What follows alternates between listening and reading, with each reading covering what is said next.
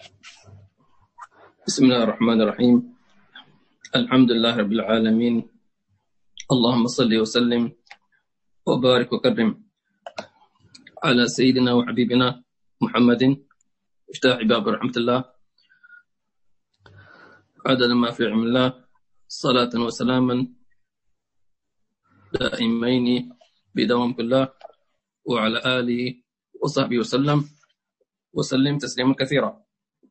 نوينا التعلم والتعليم والتذكر والتذكير الله والإفادة والاستفادة والحث على التمسك بكتاب الله وسنة نبيه صلى الله عليه وعلى آله وصحبه وسلم، والدعوة للخير والدلالة عليه ابتغاء مرضات الله وقربه وثوابه آمين. ثم أما بعد، السلام عليكم ورحمة الله وبركاته، وحياكم الله في درس من دروس الأربعين أصل للإمام الغزالي رحمه الله تعالى.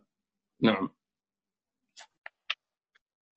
نحن وإياكم في هذا اليوم، ولعل تكون آخر جمعة في شهر شعبان لهذا العام في خير وعافية، ويكون إن شاء الله تعالى الجمعة القادمة قد تكون أول يوم في رمضان إن شاء الله تعالى، ونسأل الله عز وجل أن يبلغنا وإياكم هذا الشهر العظيم، وأن يرزقنا وإياكم الصوم والقيام الذي يحبه تبارك وتعالى.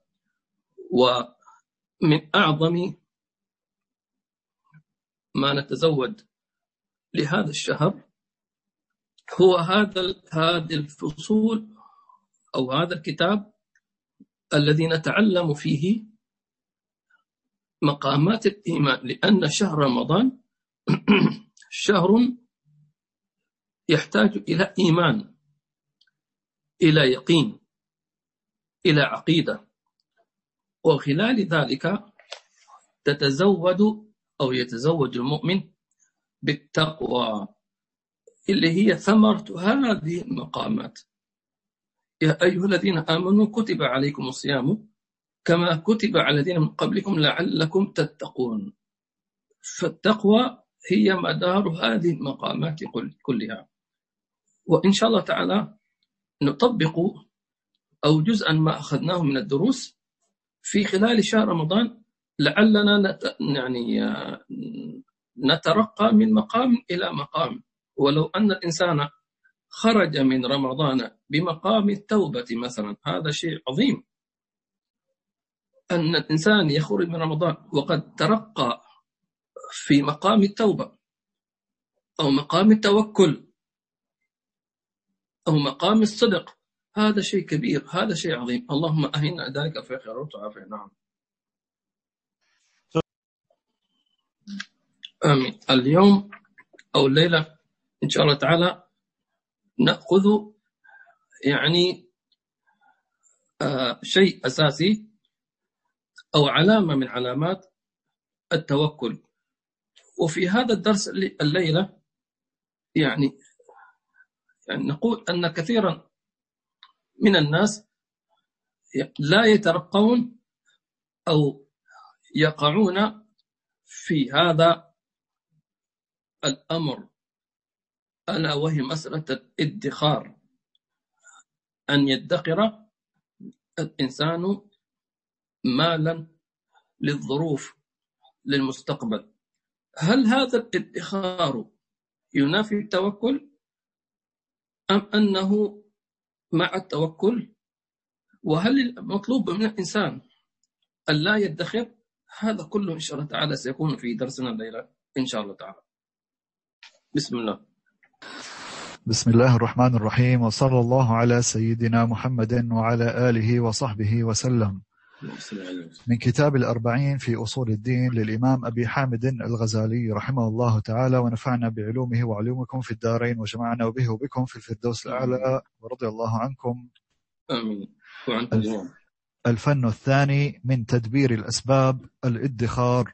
فالمتوكل إذا ورث مالا وادخر لسنة فما فوقها أبطل توكله، وإن قنع بقوت يومه وفرق الباقي فهو تام التوكل.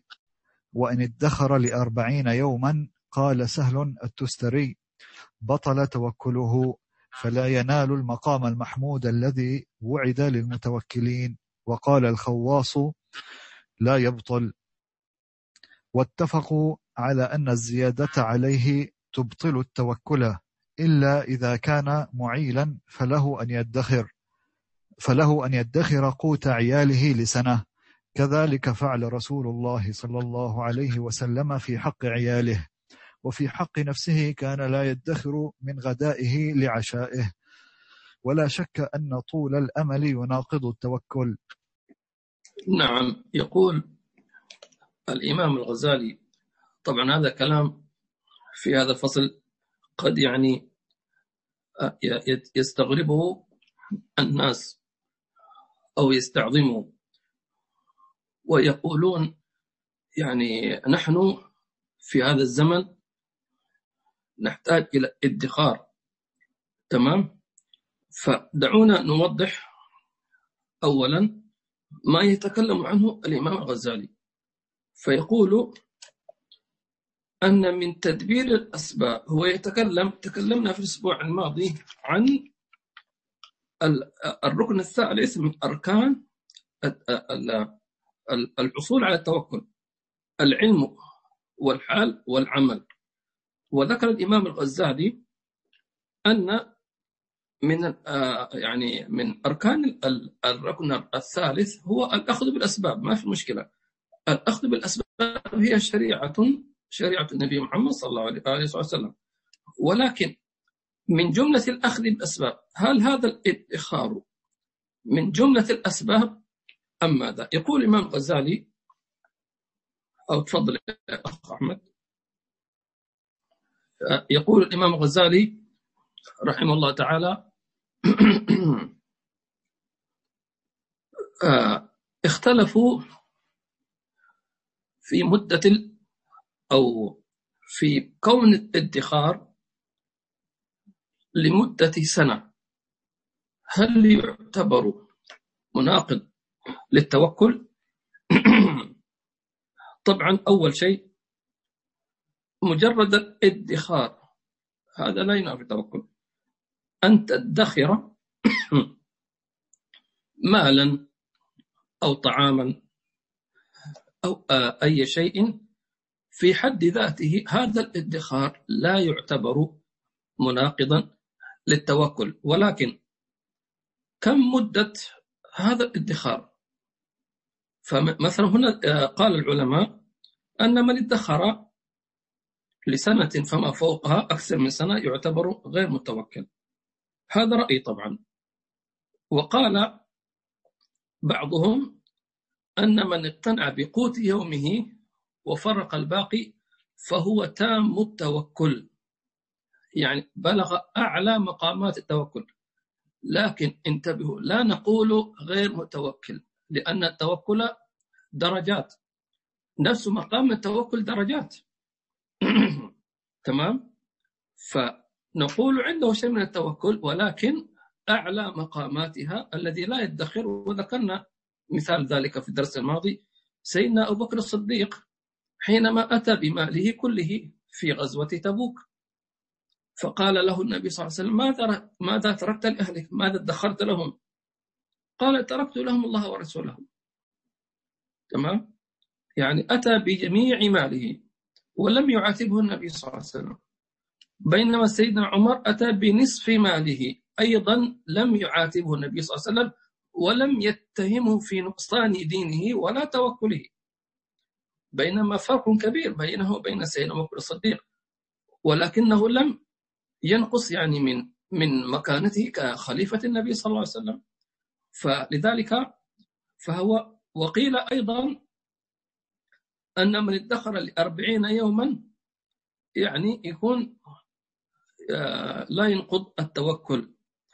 وقال سيدنا علي الخواص: لا يبطل. فلذلك هنا نعرف أن لكل يعني أهل الله عز وجل كل واحد له نظرة ممكن واحد يقول طب لماذا اختلف الإمام الدستوري عن الإمام الخواص؟ هذا يقول يبطل توكله وهذا يقول لا يبطل توكله. نقول أن كل واحد يتحدث من خلال مقامه ومن خلال منزلته، فهذا عنده لا يصل وهذا عنده يصل، ولكن يتوقف على حال العبد مع الله تبارك وتعالى. نعم. بس هنا في الأخ سعيد وعليكم السلام. بعد الأخ السني يسأل عن في أي باب وصلنا في يعني آخر فصل بيان درجات التوكل. تمام. في الفصل ما قبل الأخير في فصل التوكل. تمام. فهنا نرجع إلى الكتاب فيقول اتفقوا على أن الزيادة عليه تبطل التوكل إلا إذا كان معيلا. فصاحب أسرة، صاحب أطفال، صاحب عائلة، تمام، فهذا له أن يدخر لسنة. هكذا يقولون العلماء أو يقول أهل هذا السلوك، أن يدخر لسنة. طبعا نحن سنتكلم الفصل الذي بعده. لو أن إنسان ادخر لسنتين وثلاث وأربع وعشرين ما حكمه؟ هذا سيأتي سنأجل كلام إذا وصلنا إلى الفصل الذي بعده.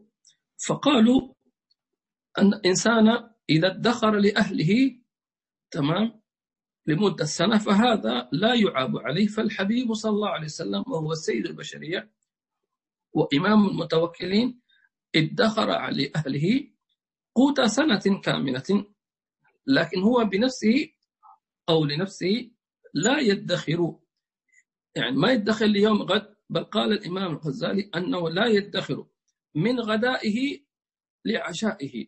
طبعا هذا مقام عالي كبير جدا، يعني أصحاب الخلص من عباد الله يعني يسمونهم أولو العزم من الرسل وكبار الصديقين الذين بلغوا الصديقية الكبرى. تمام. وهم متفاوتون، يعني كما ذكرنا الصحابة متفاوتون، لكن لم يخرج من دائرة الصحابي، لم يخرج من دائرة الصحابي رضي الله تعالى عنهم وأرضاهم.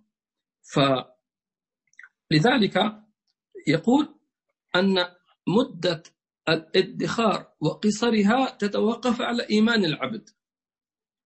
مدة ادخار المال أو الطعام أو غير ذلك من الاحتياجات الضرورية، كلما طالت المدة تمام كلما يقدح في توكله. لأنك إذا أطلت مدة الادخار، معناه مثلا واحد يقول أنا سأدخر مثلا 50,000 درهم مثلا ل20 سنة جاية، تمام، معناته أنه أول شيء عنده طول أمل أنه يعيش هذه السنوات. الشيء الثاني أنه لا يثق في رزق الله عز وجل. هذه المشكلة أنك لا تثق بوعد الله تبارك وتعالى. طبعا هذا سنفصله أيضا في الدرس القادم أو في الفصل القادم، لأن كثير من الناس أكيد سيسألون في هذا الموضوع. نعم. طبعا الأسئلة سنجيب عليه في وقتها إن شاء الله تعالى. تفضل يا أخ جمال. فأما ادخار الكوز وأثاث البيت فذلك جائز، لأن سنة الله تعالى لم تجري بتكررها كتكرر الأرزاق، ويحتاج إليها في كل وقت، وليس كثوب الشتاء فإنه لا يحتاج إليه في الصيف، وادخاره على خلاف التوكل. قال النبي صلى الله عليه وسلم في فقير دفن: إنه يحشر يوم القيامة ووجهه كالقمر ليلة البدر ولولا خصلة كان كالشمس الضاحية، كان إذا جاء الشتاء ادخر حلة الصيف لصيفه.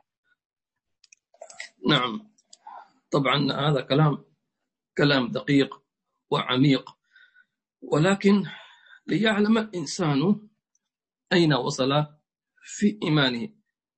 يقول الإمام الغزالي هنا بالنسبة للادخار لأثاث البيت، انتهينا من ادخار المال أو الطعام، تمام. الآن أكثر الناس اليوم يدخرون المال، لأن الطعام ما شاء الله متوفر، وأكثر الطعام يفسد بادخاره. لكن ما شأن ادخار الكوز اللي هي أساس البيت، أواني المطبخ التي يحتاج الناس في بيوتهم؟ قال الإمام الغزالي هذه ما في مشكلة، وأنك تدخر هذه، أن هذا لا يتكرر، لأنه هذا الله ضمن الرزق، رزق القوت اللي هو أكلك، القوت اللي هو تقوم به حياتك، ليس قوت الشبع، ليس قوت التحلاية كما يقولون، ليس قوت التفكه، تمام، ليس لباس الترفه، إنما ما يستر عورتك ويكسر جوعتك. هذا مضمون للكافر والمسلم، للملحد والموحد، واضح؟ لكن أساس البيت لأنه لا يتكرر فهذا لا يضر. لكن الناس اليوم سبحان الله صار بالنسبة للأثاث يغيرونه، يعني ما شاء الله في بعض الناس كل سنة يغير الأثاث من باب التجديد، لا بس. فيقول لكن أما مثلا ثوب الشتاء، قال هذا ثوب أدخره لفصل الشتاء وهو في عز الصيف. فهنا الإمام الغزالي يرى أن هذا من ينافي التوكل. وطبعا كما ذكرنا أن هذا أمر يتوقف على السبب في الادخار. أساس الادخار هل هو شك أو خوف من المستقبل أم ماذا؟ إذا شك في الرزق أو خوف، أنت بذلك تسيء الظن بالله عز وجل، أنك تقول الله لن يرزقني، الله سيتركني. هنا المشكلة، لأنك ما دمت أسأت الظن فإن الله قال أنا عند الظن عبدي بي. أنت ظننت بي أنني سأتركك، ظننت بي أنني سأتركك في العراء، سأميتك بردا أو سأميتك حرا أو سأميتك ظمأ أو سأميتك جوعا، أو تظن بهكذا؟ فما ظننت بهكذا فأنا كما تظن، وذلك ظنكم بربكم أرداكم، والعياذ بالله عز وجل. فلذلك هذا من وساوس الشيطان، هذه هي المشكلة. لذلك أما من ادخر بدون شك أو خوف، ولكن مثلا يقول أنا سأشتري مثلا، الآن نحن سندخل في الصيف أو دخلنا فيه، مثلا واحد قال أنا الآن سأشتري ملابس الشتاء الآن، نقول له ليش؟ فقال لأن الآن سعره رخيص، تنزيلات. كلام صحيح، الآن حينما تشتري أغراض الشتاء سعرها رخيص، أو أما في كورونا فأرخص وأرخص. فما دام الإنسان مثلا لأن سعره مبالغ فيه، لأن حينما تذهب إلى المحلات الأشياء الشتاء الآن ليس عليها طلب، وماركات عالمية ما شاء الله تبارك الله، فالذي سعره 1000 درهم الآن ممكن تجده ب200-300 درهم، بيكسل مثل ما يقولون. فهناك زبائن التنزيلات ما شاء الله. فهنا السبب، لأنه حينما بدل أن تشتري بضاعة ب1000 درهم ستجدها ب300 درهم أو 200، أكيد هذا أفضل، وتوفر ما تبقى من المال، تستفيد في شيء آخر، أو تنفق منه، أو تتصدق منه، أو تقضي دين مدين، أو غير ذلك. فهنا أيضا المسألة يا أحبابي في الله عز وجل يعني تعتمد اعتمادا مهما على السبب في الادخار. نعم تفضل سيدي. تفضل حبيبي. العفو. وجزاكم الله خير. كذلك نحن نقول ما سبب الادخار؟ فإذا كان شكا أو خوفا من الفقر هنا الخلل الكبير. تمام. ومثلا يعني بعض الناس يقول القرش الأبيض لليوم الأسود.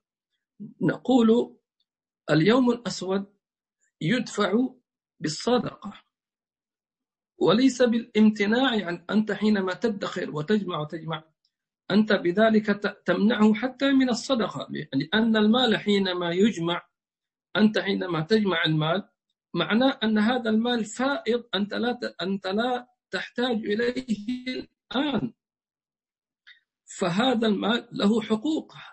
من جملة ذلك الأقارب وآت ذا القربى حقه. عندك عم، عندك عمة، عندك خال، عندك خالة، فهذا الادخار أنت كأنك جمعته ومنعته من أهل حقه. تمام.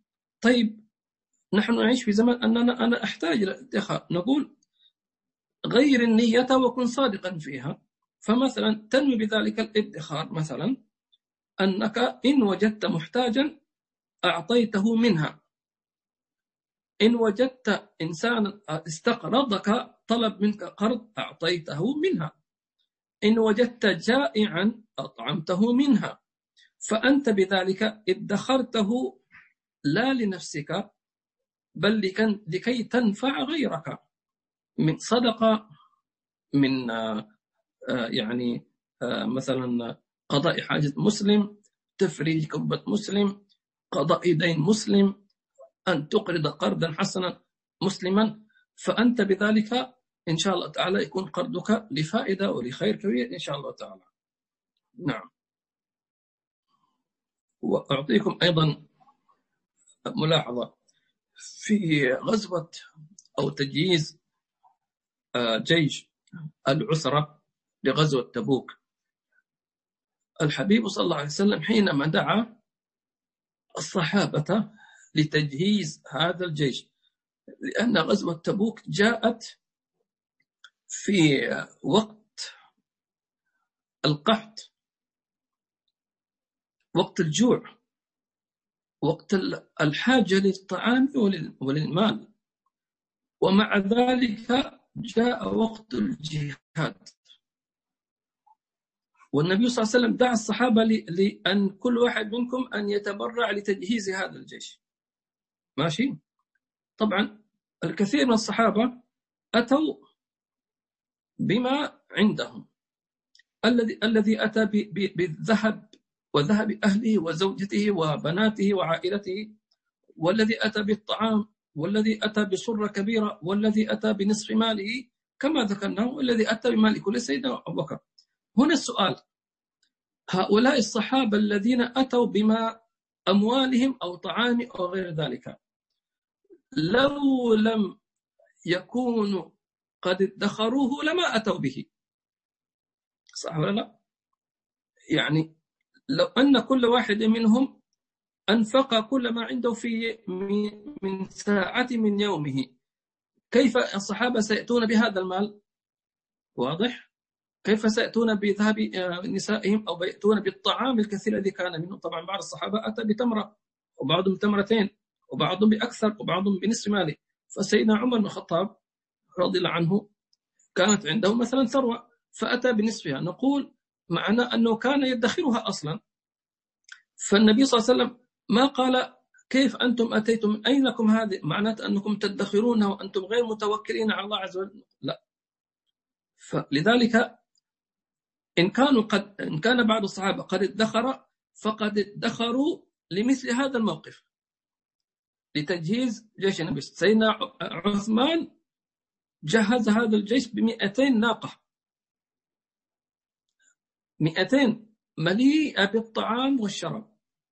طيب سؤال، هذين 200 ناقة جاءت في لمح البصر هكذا؟ يعني لو كان 2 3 4 10 ممكن، لكن 200 ومجهزة من أي كيف هذا جات؟ فلذلك فهم إذا ادخروا إنما ادخروا للنيات، وإذا جاء وقت البذل بذلوا بدون تردد. وهذا ينبغي اليوم نقول أنت محتاج تدخر، أنت لابد تدخر، أنت عندك إيجار بيت، هذه حقوق، عندك فواتير، عندك كذا، عندك يعني أقساط مدارس مثلا، فحقوق أصلا يعني مش مالك. فأنت حينما يعني تدخرها إنما تدخر لتعطي الناس أموالهم وحقوقهم، فلا بد أن نفرق في المسألة. نعم تفضل. نعم تفضل يا جمال. الفن الثالث في مباشرة الأسباب الدافعة كالفرار من السبع ومن الجدار المائل ومجرى السيل ودفع الأمراض بالأدوية، وذلك أيضا له درجات فاستنبطها بالقياس إلى ما ذكرناه، وقد فسرناه في الإحياء في كتاب التوكل. نعم هذا يعني مثال ما مر سابقا في أشياء ربط الله الأسباب بالمسبب ربطا قويا يعني لا ينفع.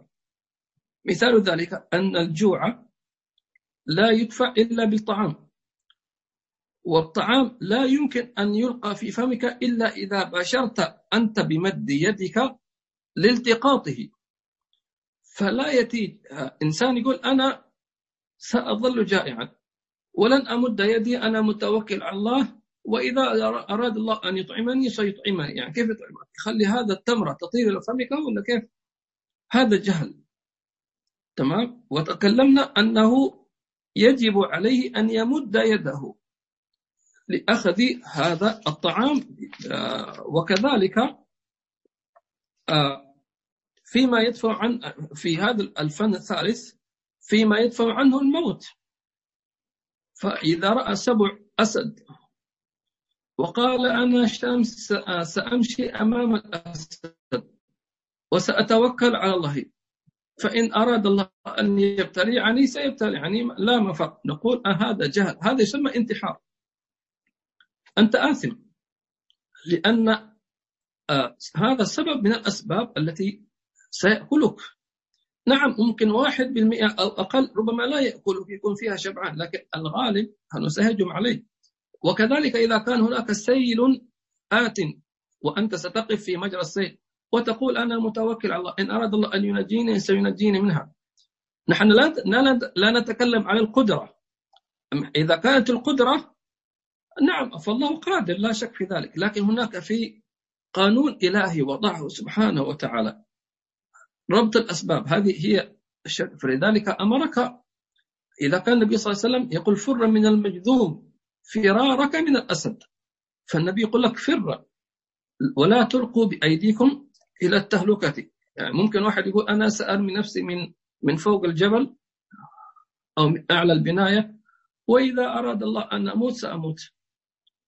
تمام. هذا منتحر وآثم وجاهل. فلذلك فيستنبط في هذا المجال بالقياس. قال هناك درجات، الدرجات في بعض المواقف التي لا مفر منها، لا مفر منها. يعني مثلا كهذاك الصحابي الذي دخل الجزيرة اسمه سفينة فوجد كلبا فخاطبه قال إن رسول الله صلى الله عليه وسلم. تمام.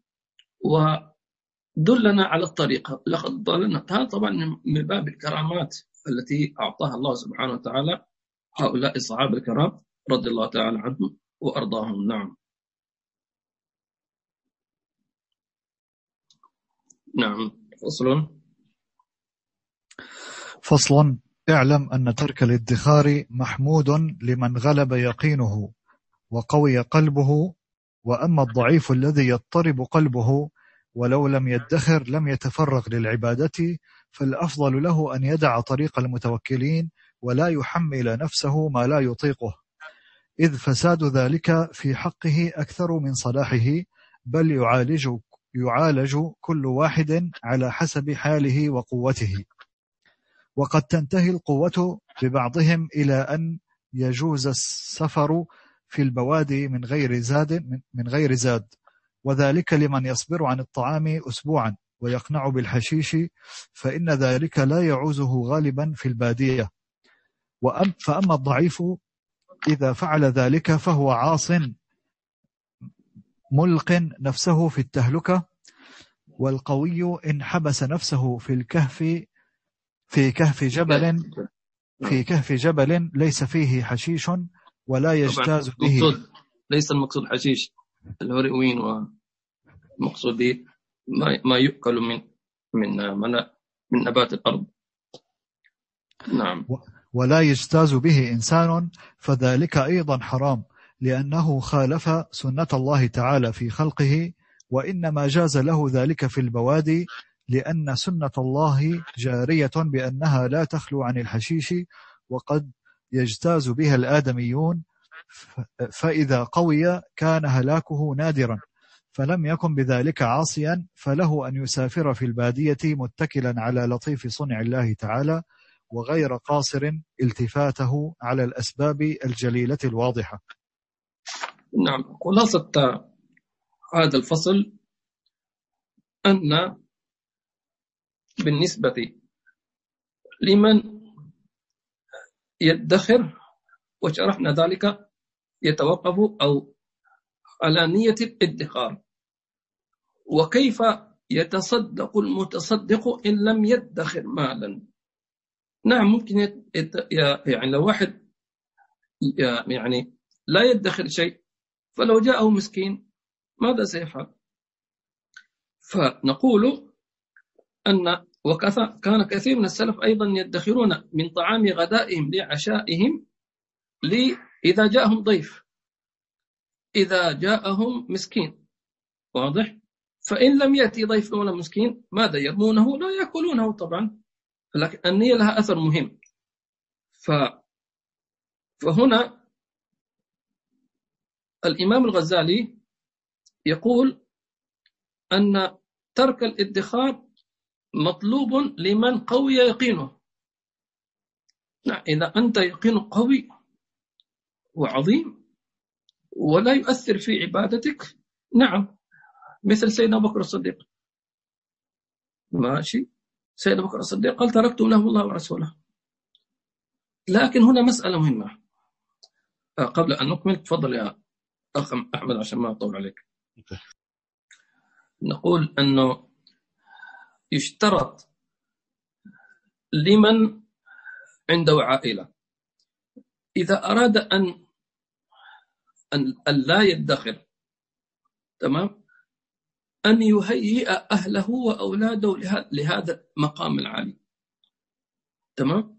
فسيدنا أبو بكر الصديق لم يقدم ماله كله إلا بعد أن درب وعلم بناته، تمام، وأولاده، وخاصة السيدة عائشة والسيدة أسماء، على البذل.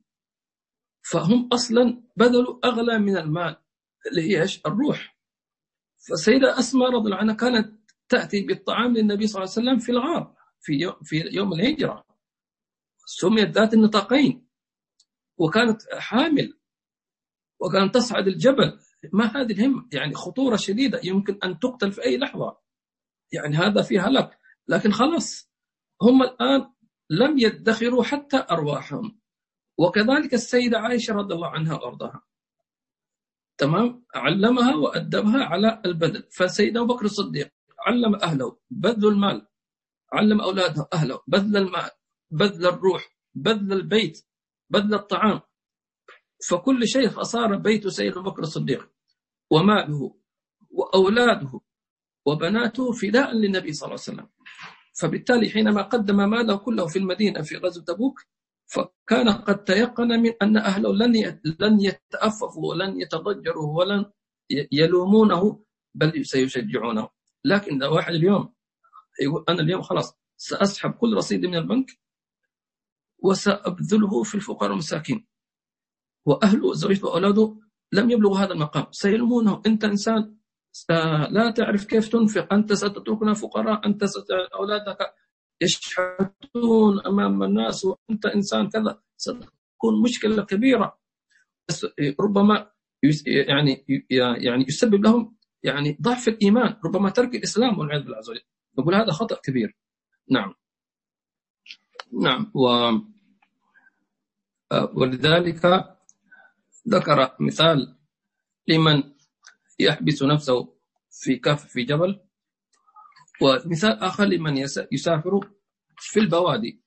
فقال الذي يحبس نفسه في كهف جبل ولم يأخذ معه مال أو عفوا طعام، فإنه يعتبر عاصي غير متوكل، لأن الغالب لن يجد طعاما أو ماء هناك، أو طعام بالذات، لأن سنة الله هكذا.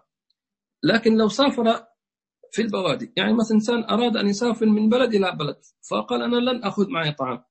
ليش؟ لأنه غالبا سيد أناس مثلا، حتى لو كان على الطائرة أو على الطريق، سيد من يعطيه، من سيعزمه مثلا يعني، أو من سيضيفه، فلذلك لا يعتبر حراما، لأن هناك فيه يعني بدائل كما يقال.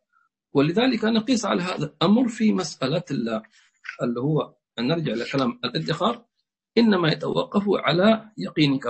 والأخير في نهاية الدرس هذا أن أحد الصحابة الكرام أراد أن يوصي بجميع ماله أن يتصدق بجميع ثروته إذا مات، فكان يستشير النبي صلى الله عليه وسلم، يريد أن يكتب في الوصية أن جميع مالي كله مثلا صدقة. فقال النبي صلى الله عليه وسلم لأن تترك أهلك، طبعا الحديث بالمعنى، لأن تترك أهلك أو أولادك أو عيالك أغنياء خير من أن تتركهم فقراء يتكففون الناس يتسولون. هل ترضى أن أنت ستستفيد؟ نعم، أنك بذلت كل مالك للفقراء، مساجد وبناء مساجد. طيب أولادك وزوجتك يشحتون يعني مثلا، يسألون، يقفون على باب المساجد لله يا محسنين؟ لا، سيذمونك وسيلعنونك وسيقولون هذا إنسان، هذا أب فاشل، هذا أب لا يستحق، وستكسبهم آثاما، وربما يشككون في دينهم. وليس هكذا الأمر. لأن تترك أهلك أغنياء خير من أن تتركهم فقراء يتكففون الناس. هذا كلام عظيم. ينبغي الإنسان ولذلك تريد أن توصي فبالثلث، والثلث كثير كما قال النبي صلى الله عليه وسلم. عندك مال فائض تريد أن تبني مسجد، أن تتبرع، لك إلى الثلث، لأن هناك ورثة، هذا حقهم، هذا حقهم. ولو كنت صادقا هؤلاء الورثة هم سيفكرون في أن يبنوا مسجدا ويضعونه باسمك، وبذلك أنت كسبت رضاه ورضا المولى، وأنت فزت بالصدقة الجارية. فلا بد الإنسان أن يتريث وأن يتحكم في عقله وقلبه مع الله تبارك وتعالى. وفقنا الله وإياكم لما يحب ويرضاه، والحمد لله رب العالمين. طيب الأخ سعيد، وعليكم السلام ورحمة الله وبركاته.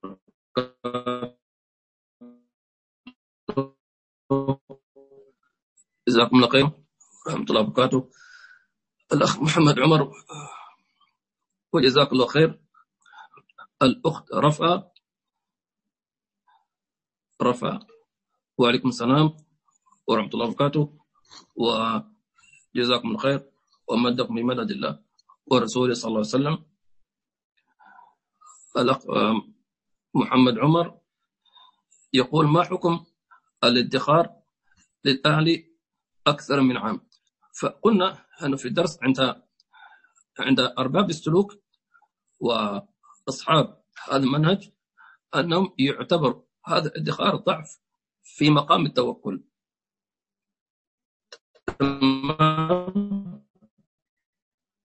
ولكي نوازن الأمر نقول لماذا تدخر أهلك؟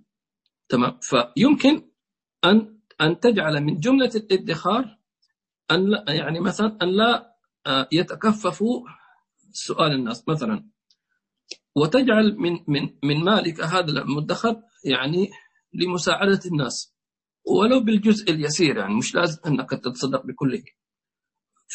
ولكن وفي حينما تدخر المال هذا، إذا جاءك من خاصة من ذوي القربى قال لك أنا محتاج، فلا تتأخر فأعطه، وبالتالي يكون هذا الادخار لنية صالحة، وشرحنا ذلك إن شاء الله تعالى. أهم شيء أن لا يكون ادخار للشك في الرزق، الشك في قدرة الله عز وجل، سوء الظن بالله عز وجل، هنا المشكلة. الأخ إبراهيم خليل مشكور.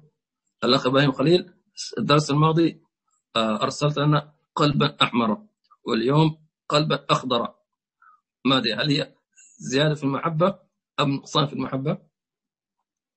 الله يبارك فيكم إن شاء الله. الأخ أو الأخت رزال يعقوب، جزاكم الله خير وبارك فيكم. الأخت عمر بارك الله فيكم تقول أيضا خاصة في زمن الكورونا أصبح الخروج محدد جدا، أيضا من باب السلامة للنفس والآخرين، فيضطر الواحد أن يقوم بتبعيضه لفترة حتى لا يخرج بهذه الظروف إذا المنزل كذا مرة. هذا أيضا في إثم؟ لا، ما في إثم. أولا هذا امتثال أمر ولي الأمر، طاعة لي ولي الأمر، يعني مش الآن هذا مش بكيفي. الشيء الثاني فعلا أنه لا يرد مصح على ممرض أو ممرض على مصح، هذه سنة النبي صلى الله عليه وسلم. سيدنا عمر رجع من الشام حينما علم أن فيها الطاعون، سيدنا عمر، وقال سيدنا أبو عبيدة أتفر من قدر الله؟ فرار من قدر الله يا عمر أمير المؤمنين، أنت القدوة، أنت الإمام، أنت الأمير. قال نعم نفر من قدر الله إلى قدر الله. فهنا لا إثم فيه إن شاء الله تعالى بالنيات الصالحة. فالتبضع هذا لهذه احتياجات لا بد تتبضع، يعني السقف لن ينزل لنا خبزا ولا عيشا ولا تمرا ولا غير ذلك. الأخ مهاجر علي وعليكم السلام وبركاته يقول وجزاكم الله خير أيضا، ما رأيكم بمن يسعى لزيادة دخله؟ مثلا يكفي 4000 مثلا دولار ويعمل عمل إضافي لجعلها 6000، هل يتفرغ للعبادة وطلب العلم أفضل؟ نقول إن كان راتبه يكفيه ما شاء الله أكيد التفرغ للعبادة وطلب العلم هذا أفضل، لأن المقصود من إنسان أن يعيش حياة الكفاف أو حياة أنه لا يحتاج لغير، فما دام الله أعطاك رزق يكفيك. وطبعا مش ممنوع أنك تزيد من دخلك، تمام، لا بأس تفتح مشروع، لكن أهم شيء النيات. لكن إذا كان فتح مشروع آخر وثالث ورابع سيأخذك من دينك، سيأخذك من أسرتك، سيجعلك تسافر كل يوم في بلد، تركت زوجتك أو أولادك، نقول لا، الآن صار في تقصير، يعني فضلا من مسألة الخوف من الرزق، الآن في تقصير في حقوق الزوج، في حقوق الأبناء، في أيضا لقلبك لدينك لروحك. فالمسألة تحتاج إلى ضبط، تمام. فأنا ما نقدر أن نقول حلال أو حرام، لأن المسألة تختلف يعني من شخص لآخر ومن حال لآخر. نعم. الأخت سكينة تقول how can someone discline hair أو his heart and نفس؟ إيش معنى discline؟ تسأل كيف الواحد ممكن يزكي نفسه وقلبه. نعم. أول شيء ويلكم باك أبو يحيى، جزاكم الله خير وعافية منكم. حياكم الله. التزكية طبعا تحتاج إلى نية وإرادة.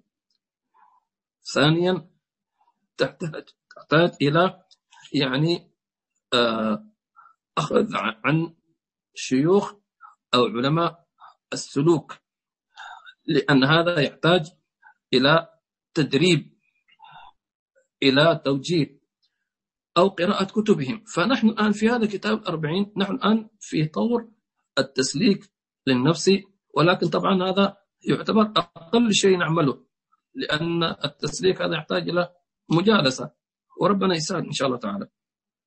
فممكن الآن بالنسبة وقت سكينة، يعني إذا هي في بلد مثلا أو كذا، فهي الآن يعني تستطيع أن تستمع لبعض الدروس التي فيها شرح لكتب السلوك مثلا تعينها، أو تستمع مثلا لدروس المشايخ كالحبيب عمر مثلا في له دروس معينة، أو يوم الخميس إرشادات السلوك، تمام، أو غير ذلك إن شاء الله تعالى يكون، أو تقرأ شيء من كتب الإمام الحداد، الإمام الغزالي، بحيث يكون تستطيع أن تفهمها وتتواصل مع الشيخ.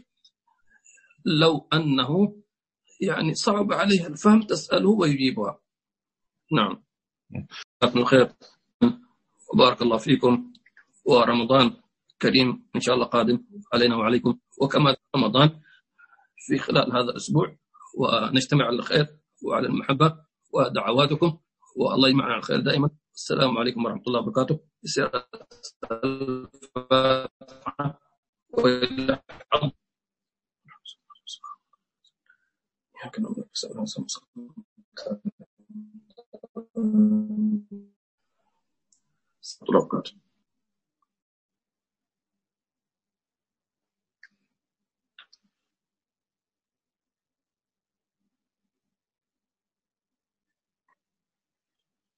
سيدي جزاكم الله خير. وجزاكم. قبل أن ننهي أريد أن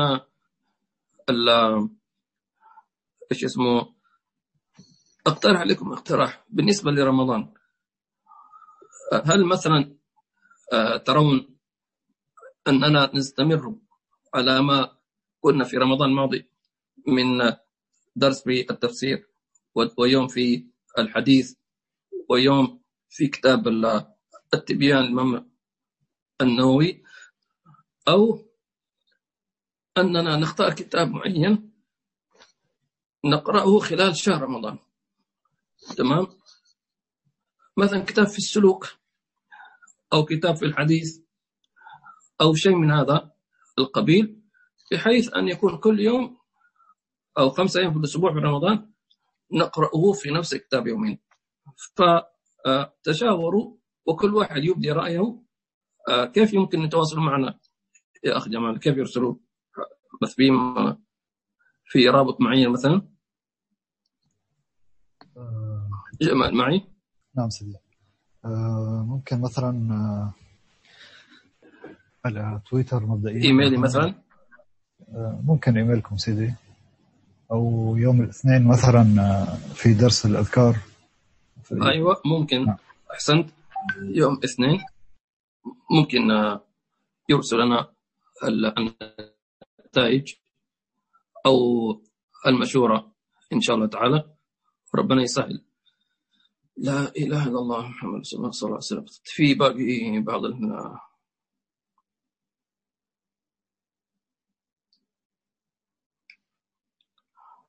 الأخ نوفل، وعليكم السلام ورحمة الله وبركاته. جزاك الله خير. أخي سعيد البلوشي، جزاك الله خير. الأخ واصف، بارك الله فيكم. محمد صالحين، كل عام وانتم بخير. السلام ورحمة الله وبركاته. كل عام وانتم بخير، ونسأل دعاء وعشنا كثير وأنتم كذلك. نحن يعني نفتقدكم، ولكن إن شاء الله يكون اجتماع إن شاء الله كبير وخير لنا ولكم. الله يبارك فيكم. الأخت آية باقي أيضا، كيف؟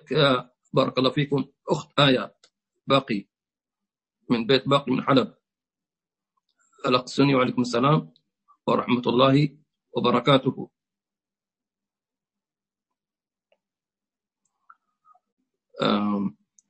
الأخ يعقوب، جزاك الله خير. أخي يعقوب وفقكم الله، وأنتم كذلك. الأخت سميرة، جابر، جزاكم الله خير.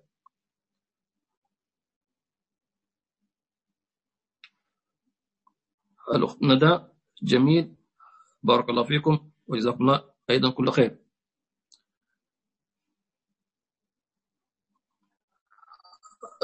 نعم، في اقتراح أنه بالنسبة لإبداء آرائكم بالنسبة للموضوع، أن تعطونا في حسابنا في تويتر أو حساب همنت على تويتر، لا بس إن شاء الله تعالى.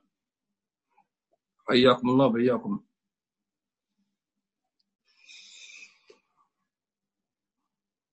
استودعكم الله الذي لا تضيع ودائعه. نلتقي إن شاء الله تعالى درس يوم الاثنين في كتاب الأذكار. كونوا على الموعد إن شاء الله تعالى. السلام عليكم ورحمة الله وبركاته.